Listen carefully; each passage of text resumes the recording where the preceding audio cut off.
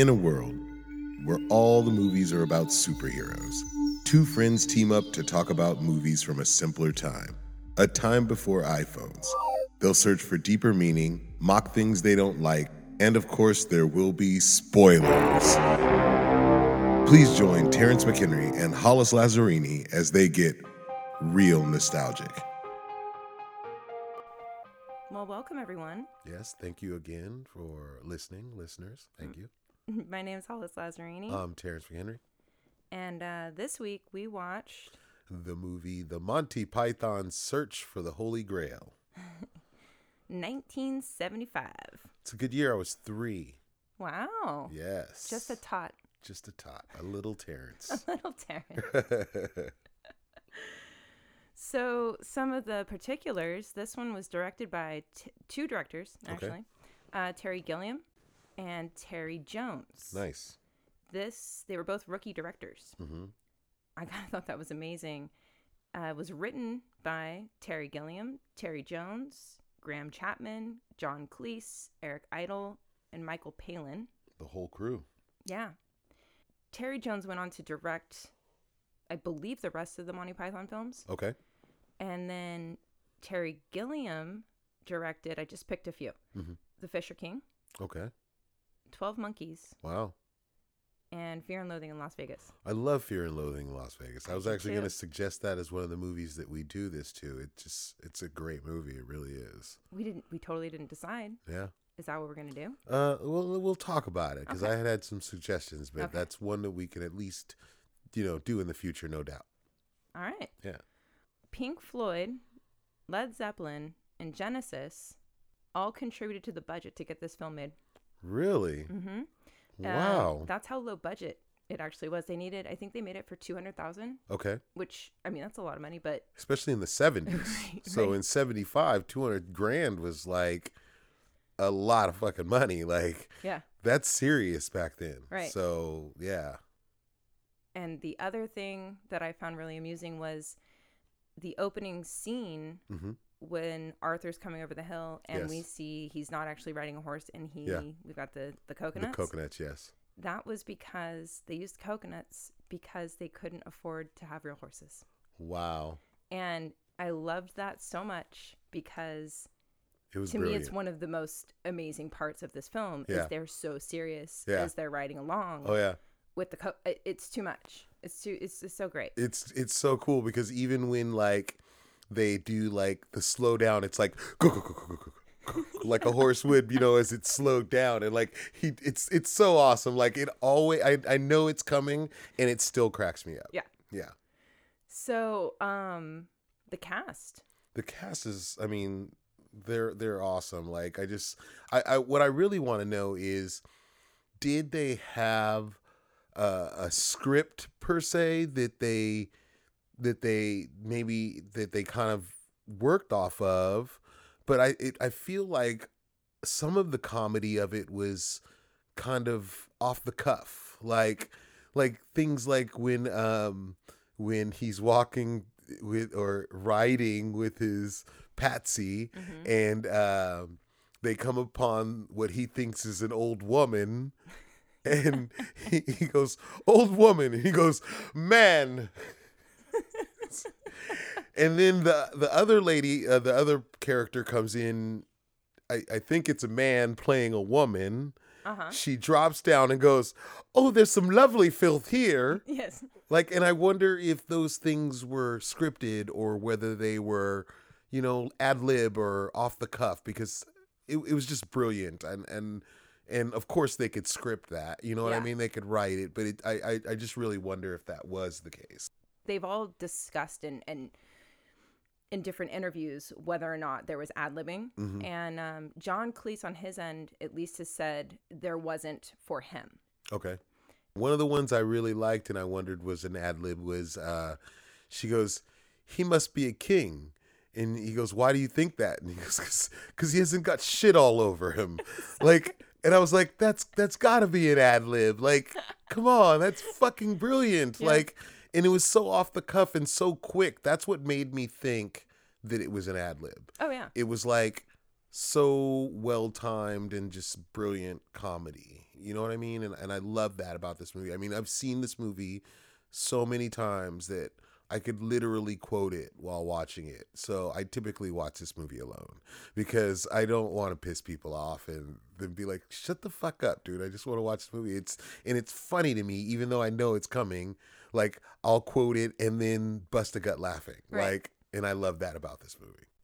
So the Arthur legend, are you familiar? Did you, I mean, besides Sword in the Stone, which was my introduction to That was my introduction to it, and then this came along, and I don't know, I mean, I'd always thought both were kind of a myth. You know what I mean? Like, you know, the pulling a child pulling a sword out of a stone and nobody else could do it. Like, Yeah, that's just, it's mythical shit. You know, exactly. Watching this film and seeing them take their myth and just drag it all over the place. You see it in so many different ways where they're kind of making fun. For sure. The argument with the people in the mud. Yes, he's like, well, how did you become king? And he's like, the Lady of the Lake, and he goes into the whole story about how she gives him the sword, the Excalibur, and the guy's response was, if I would have said that I was king because some moistened bent throws a saber at me, you would think I was loony. Like, and like I loved how brilliant even these peasants were. You know what I mean? When they're talking about their autonomous society, and they were so just brilliant and so on it, and then argumentative, like, well, I didn't vote for you. Like, you don't vote for king. Well, how do you become king? You know? And I just love the back and forth because all that was funny to me, like all of it, you know, and it was perfect. I keep going to that word, but it's like a perfect comedy to me. It really is. When I was in high school, I had to read the Canterbury Tales, and I had this English teacher who was really passionate, had a theater background. Okay. During her lectures, she would be talking about King Arthur, Lancelot, whatever, and she'd just break into song. Really? Operatic song. I am not going to even try to do it. You know, at the time in high school, we always made fun of her for it, but now it's kind of endearing to me that it's almost like that's how she was keeping our attention. Of course she was. And as kids, we didn't appreciate that as much. But when you look back at that now and you see those teachers and you're like, wow, they were really good. And they did that little bit extra that they didn't obviously have to do that. You know what I mean? But right. She kept your attention. Exactly. Yeah. We could talk about this movie for quite some time. Yeah, this would be a very long podcast. But we're not going to do that. No. Narrowed it down. Yes. And I want to start with the fight with the Black Knight. I love that scene. I do. And I love how King Arthur and Patsy, they kind of stay back and they're watching, and there are times when they think it's over and they're going to step out, but it keeps kind of going on. And Arthur is very impressed by the Black Knight. Right. And my favorite line in it is, he goes up to them to the Black Knight, and he's like, "You have fought so bravely, Black Knight. I want you to join my table at Lancelot, or my table at Camelot." And all this, the knight says nothing. Absolutely not one word. And he keeps going, and he keeps trying, and finally his retort is, "You make me sad." Come, Patsy, none shall pass. What? I love that scene. I really do.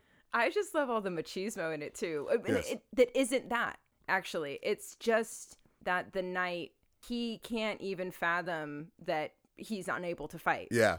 Even when limbless. Yes. The first arm goes off and he says, "It's just a scratch." Just a scratch. He's like, "What? Your arm's off." "No, it's not." "No, it's not." "Well, what's that?" "It's merely a flesh wound." "I've had worse." "No, you haven't." "I'll bite your leg."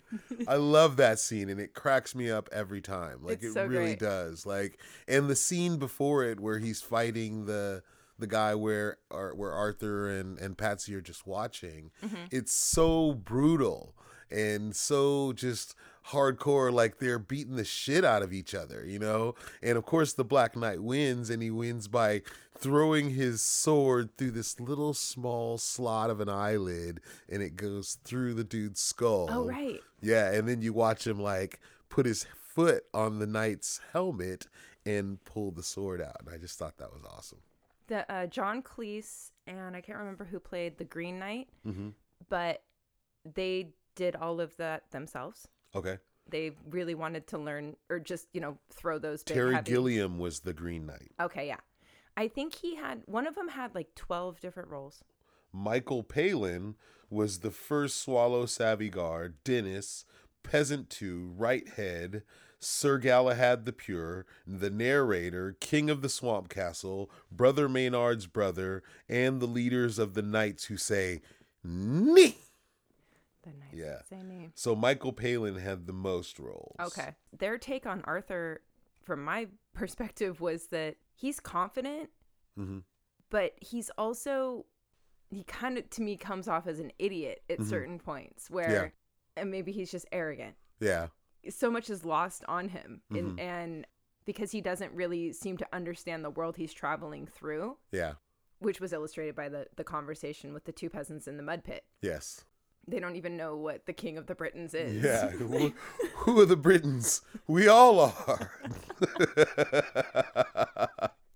But he kind of is running around trying to explain himself the whole time. Like, I'm Arthur, I'm your king. And they're like, what are you talking about?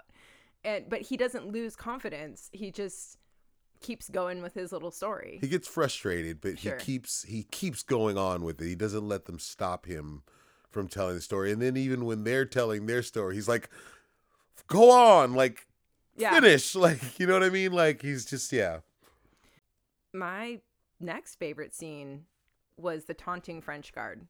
Yes. He makes the movie for me. Okay. He fills my heart with joy. Okay. What better insult after a string of insults is when he tells Arthur to leave before he taunts him a second time. Yes. Is the final insult. I loved his, your mother was a hamster and your father smelled of elderberries. That was a terrible French accent. I apologize to the French. But I love that. Your mother was a hamster and your father smelled of elderberries. I just want to use all of his lines if I ever need to attempt to taunt or insult someone. I blow my nose at you. Yes. Or I fart in your general direction. I was like, and I also wondered, what is an elderberry? Like I said, is an elderberry like old man balls? Oh. Those could be elderberries, right? That's a very good elderberries, right? Elderberries. You know what I'm saying? Like, your mother was a hamster and your father smelled like elderberries. Like, that is a complete insult there. I might want to fight at that point. Yeah. Like, you're really talking about my dad, dude. He doesn't lick old man balls. Fuck you. But in that scenario, I totally would want to be the French guard. Yes. You're safe in your tower. Crazy train with no horse who thinks he's riding a horse is down below. We're good. Yeah. He's like, I'll tell him, but I don't think he'll be interested. He's like, why is that? He's like, we already got one. He's like, you already have a Holy Grail? Oh, yeah, it's very nice. And he's like, well, can we see it? No. Like, no, you can't. Oh, I love it. I kind of feel like the American portrayals of the French and the British portrayals of the French are pretty much on the same, like they're the same. Yeah, and it's so hilarious. Yes. I'm sorry, French people. Again, we apologize. I'm not taunting you. Not at all. Not at all. I'm just trying to quote the movie. Swear. That's it. So when they meet the enchanter. Tim. Yes. one of the things I love is that they see him from afar, and all they really see is just explosions happening. Him pointing and the explosions happening. Yes. And what's the reaction? Let's move toward that. Let's go walk Let's toward go over there. Yeah. Let's check that out. I would do the exact opposite. Exactly. I'd be like, yo, that dude could point at me and blow me the fuck up. Like, I'm not going to go over there. I'm not trying to die like that today. Like, nah. But no, they're brave. And they were led by Arthur and Lancelot. Right. You know, and so they go over there to him. And I love how he's like, they call me, and you expect it to be this intricate name. And he says, Tim? Right. Yeah, I loved it. The first time I watched it, that they expected it, or I expected it to be Merlin. Yes. Based on all of the Arthur stuff. Mm-hmm. And then it's Tim. Yeah, no doubt. Tim seems to have all this information that he doesn't quite clearly, he doesn't lay it all out for them. No. He does not tell them enough about the rabbits. Yeah. Well, Tim kind of like, he does. He does once they're there. But he tells them that there's an animal that guards this area that has killed so many men, and it's such a ghastly animal that he actually makes one of the knights shit himself. Right. Because he's talking about how this thing is going to kill everybody, and it's crazy. And so when they finally get to where the cave is, he's like, well, let's go over there. And he's like, let's try to get over there before the monster comes in. Tim says, it's too late. There he is. And you're like, where? And he's like, right there. And he's like, behind the rabbit? It's like, no, it is the rabbit. And they're pissed. They're like, dude, you had us scared. Like, you told us it was this monster, this crazy being, and it's a rabbit. And Tim's response is like, look at the bones, and he's got teeth, and he's using his hands and fingers like teeth. Right. And Arthur tells one of the knights to go over and lop its head off. He's like, right. Puts his helmet on and goes out and gets killed. Yeah. And he's like, Tim's like, I told you. And I love it because the rabbit's like flying around, like brutalizing all these knights who are in armor and got swords. And it's just hilarious. I love it. But when you try to put yourself in that same kind of position, and it's like, oh yeah, I'm just going to run into this calamitous situation and risk my life for this golden cup. Mm-hmm. Now, I guess if you all saw a vision of God telling you to go on this quest, maybe it adds another layer. For sure. It took out like 5 of them, right? It did. It took a lot of them out, and they had to use the holy hand grenade in order to actually get rid of said rabbit. And it was Brother Maynard and his brother that had it. And he explains to King Arthur how the holy hand grenade works and how he has to count to 3, not to 4, not to 2, only to 3. And Arthur cannot, as brave as he is and all that, can't seem to get it right. And he's like, 1, 2, 5, 3, sir. 3. And then he throws it, and then you see the fluff of white fur. Yes. And they're able to go on. So once they get past the rabbits, I think that's when they get to the pit of eternal peril. Yes, where they have to answer the questions 3. It seems like a pretty daunting situation until it was Lancelot that Lancelot went first, and his questions were very easy.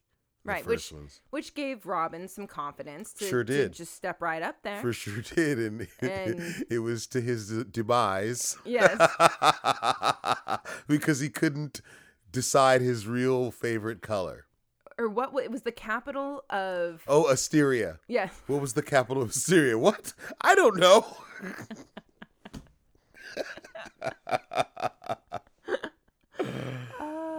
Oh, it was great. It really was. And I love how that scene ended with Arthur knowing, the laden flaps of the swallow.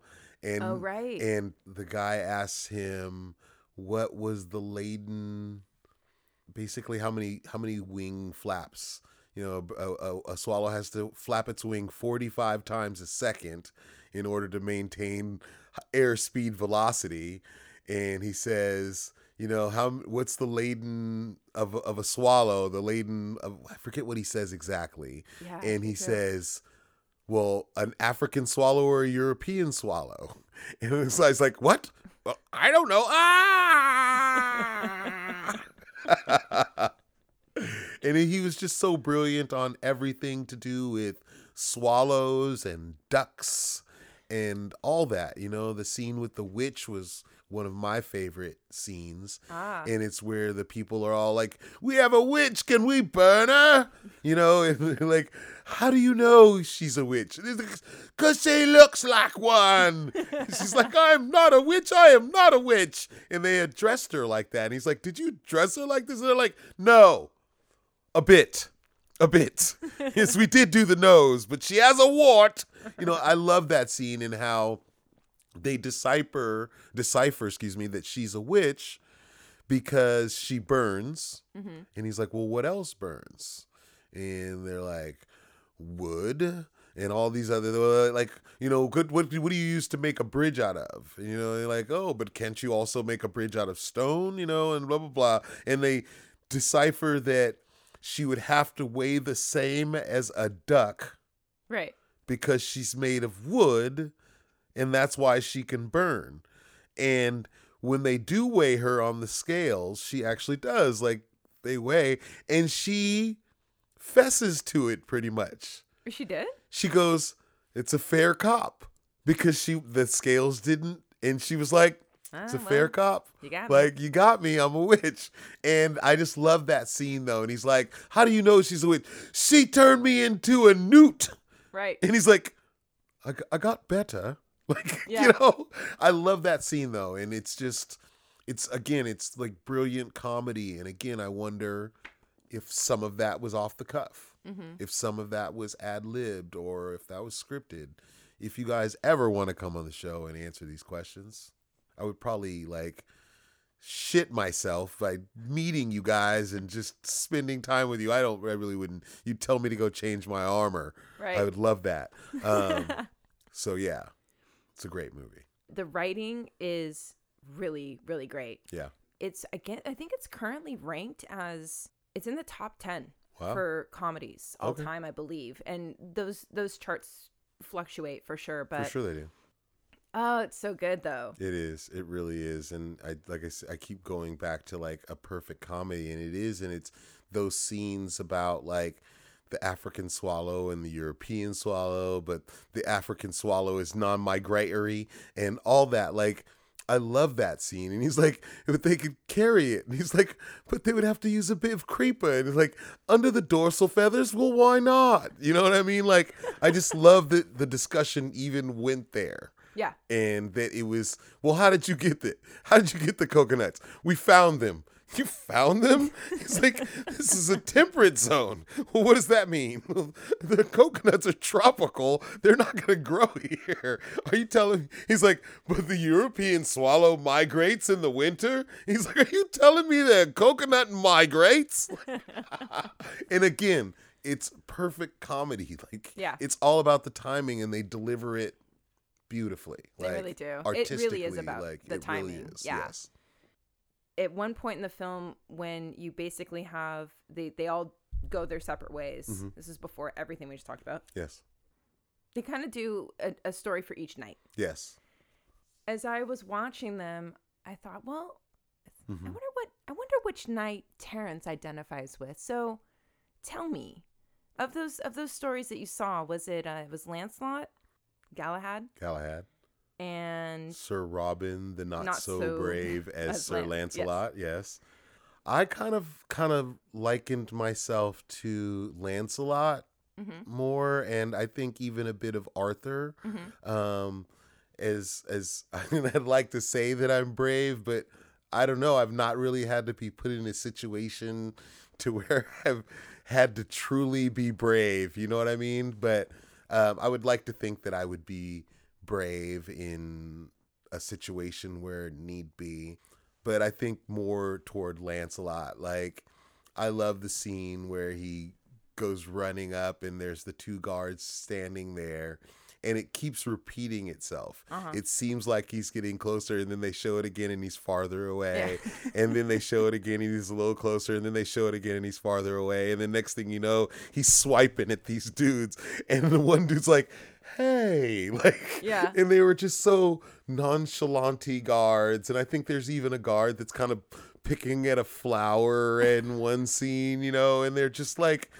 But so I think more Lancelot than anything. Although I did like the scene with the guy in the oh yes, with Galahad. I was yes. thinking that Terrence would not be upset. No, and I would have insisted that Lancelot leave and let me partake in the spankings and the oral sex. Peril, right? Yes, like he would have not have been able to stop me from that. Just a little bit of peril. Yeah, are you sure? Yeah, I could take it, and he would not have been able to drag me out of there. So yeah. And I guess actually Galahad is Lancelot's son. Is it? In the mythology. Okay, I did not know that. I didn't either. Wow. And I thought that was weird because, in this interpretation, they're like the same age. For me, it was easy. I'd be Sir Robin. The not so brave is Sir Lancelot. But I think he was just smart. Sure. I don't know that he was necessarily a coward. I think he outsmarted the knights that wanted to kill him, the three-headed knight. Yeah, and I agree with you. Yeah, I think he was smart. Not that he was a coward. He just went about it the easier way. He's a thinker. And the thing that hit me initially was Robin, he brings all the minstrels. And I'm like, that's so me. Like, if I'm going on a road trip, I have to have music. So... and then as I'm hearing the songs, yes. which are so amazing. Yes, they are. But by the time he gets to their three-headed knight, he is intelligent enough to know that this is a situation he may not make it out of. And so he does the slow, back up. Well, I think he gets the opportunity to leave because the three-headed knights couldn't decide right away what they wanted to do. Yeah. One wanted to kill him. The other one wanted tea and biscuits, and the other one was like he didn't care. He was like, "Oh no," and so because they couldn't collectively come up with a decision, and at first they were talking to him directly, and then it turned from him to the three of them going on about whatever one. Your breath's bad. And he's like, it's only because I'm in the middle and you don't brush my teeth and you snore. No, I don't. Yes, you do. Like they start arguing amongst themselves, and he sees the opportunity to scarper, as the three-headed knights say. Scarper. He goes, he scarpered. Oh. At the end, yeah. And then, of course, the minstrels change all of the songs about anything about Sir Robin's bravery into just what a yellow-bellied coward he is. Yes, he's like, no, I wasn't. And of course he proves his powers of observation once again. At the what was it, the pit of peril or whatever. Yes. When the questions are asked and he sees Lancelot just breeze right through him, he's the next one up. He's like, okay, I got this. Because he thinks. He's like, oh, that's easy. And that would be me. I'd be like, oh, I got that. I know the answers to those questions. That's easy. You just took the sting out of that. I'm just waltz right up there. As I was watching this film, I just felt like I bet you had so much fun. Yes. Making this movie. And then when I read about the making of this movie, they didn't have fun making this movie at all. Really? No. It was filmed in Scotland, and it was always cold and foggy, and so they were wearing wool, and so more often than not, they were soaking wet in the cold. And I guess when they would wrap, wherever they were staying, there wasn't a lot of hot water, and so it would be a race back to the hotel So you to can see get the who hot could water get- for. That's awesome. Yeah. Because I'd always wondered, like, during this movie, while they were making it, would there be these scenes where it was so funny to them that they would just break out in laughter? You know what I mean? Yeah. Like, and they'd have to be like, cut! Like, come on, you guys. Like, let's be professional here. Like, let's get this going. Let's make sure that we can do this. Like, that's how I kind of looked at it. It's funny that you tell me that they're like, no. Any kind of sketch comedy. One of my favorites is like the Carol Burnett show. I was just going to bring that up. I love that show and I watched that so much growing up, but I always remember like that show was so funny and you'd see Tim Conway or Don Knotts and they would be basically biting they'd be like laughing, but they'd be trying to contain it because they were on TV and but it was so funny. Like, I think it was Tim Conway too, who was like, he hardly ever broke. Yeah. And you can see him break everybody else. Yes. And it is sheer joy to me to watch that. And so whenever I see that, and also in those types of situations like the Carol Burnett show and also with Monty Python, they've been doing all of this for so long together. Mm-hmm. They know the way to like, like I'm gonna get him, and they can. And the fact that they went on to make, what is it, 3 others? Mm-hmm. I'm gonna take you back to the scene with Lancelot. Okay, the wedding scene, right? Yeah, the wedding scene. So once Lancelot does finally make it, what happens? To the wedding party. To the wedding party, he kills probably a good handful of them. He kicks the princess in the chest, the bride. He kicks her in the chest. He damn near killed the father. I think one of them claimed that he killed his auntie.